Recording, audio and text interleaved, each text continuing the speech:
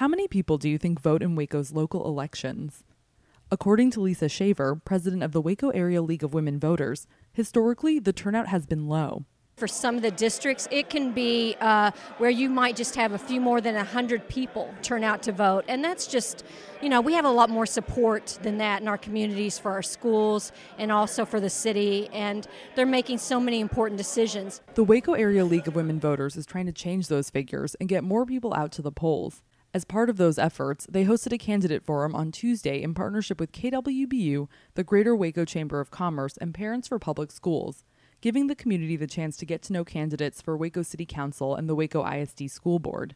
At the forum, over 60 attendees heard from District 5 Councilman Malcolm Duncan Jr., as well as Baylor student and documentary filmmaker Antoine Talton, who are both vying for mayor. Attendees also heard from Shirley Langston, founder and CEO of the East Waco-based nonprofit Restoration Haven, who is running against incumbent Wilbert Austin for the District 1 seat on City Council. And lastly, attendees also got to hear from Pastor Nika Davis and current school board president Pat Atkins, the candidates for the position 6 at-large seat on the school board. While the forum provided a platform for candidates to describe their positions and views to fellow Wacoans, Shaver hopes that the accessibility of these forums could encourage future candidates. We're also, for the league, concerned about that we had several uncontested races, and we want more candidates to get out and run. Of the 6 positions up for grabs in this election, half are uncontested, says Shaver. One of the things that we do at the forums is to try to make it a way for candidates to actually get out and talk to people about their views in a way that's financially accessible to all people running for office. The candidates who did decide to throw their hats in the ring were commended for their interest in holding what was several times referred to as a thankless job. Wanika Muhammad echoed this sentiment. It's one of the thankless, most toughest jobs you'll ever love. You're a volunteer on a colossal level, I guess that's what you call it. That's about it. Muhammad is speaking from experience. I served on the school board from 2003 to 2006, single-member District 1. Having been on the other side, Muhammad takes a pragmatic view in assessing the potential candidates for local office, and particularly the school board. What I know now is that no one person can fix everything. Okay, they're human just like we are. It'd be nice to think that, but you can't change everything, okay?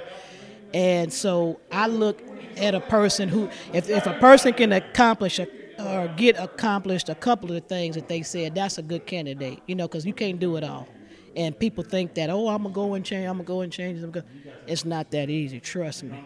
Though change may not be easy, one attendee, Steve Hernandez, was disappointed by what he saw as a lack of concrete solutions offered for issues facing Waco. Chief among these is reducing poverty, a topic addressed by all of the candidates. Well, I still feel like, based on what I'm hearing, I just don't know if there's a strategy that's made. I mean, there's still a lot of poverty in regards to all over the city. There's still not a real plan to tackle that. You have East Waco with some transportation issues to get to the industrial park or to get to employment. So you have, and then there's no industrial park down in East Waco. So there's just a lot of still challenges that I feel like need to be really talked about and not just these superficial type vote for me type comments that are being made. To some extent, the candidate's ability to offer substantive answers is constrained by the time limits of the forum. I had a chance to speak with Pat Atkins about this issue.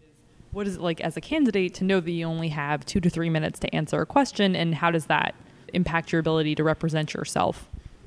Well, as you can tell, I am not short and succinct most of the time. I have a tendency to want to fully explain an issue. And when you have a district of over 15,000 students and a $109 million budget, and then a lot of issues that are extremely complex and nuanced, like school finance, trying to fully explain that in 2 to 3 minutes is almost impossible. And so you do the best you can. You try to at least touch enough of the surface that folks have a feel that you have studied the issues and that you are willing to ask those questions and at the end of the day make those tough decisions. For a lawyer and a minister to try to discuss anything in 2 to 3 minutes was a real challenge for both of us.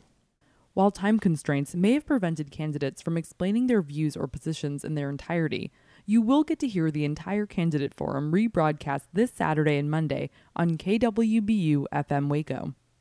For KWBU, I'm Becky Fogel.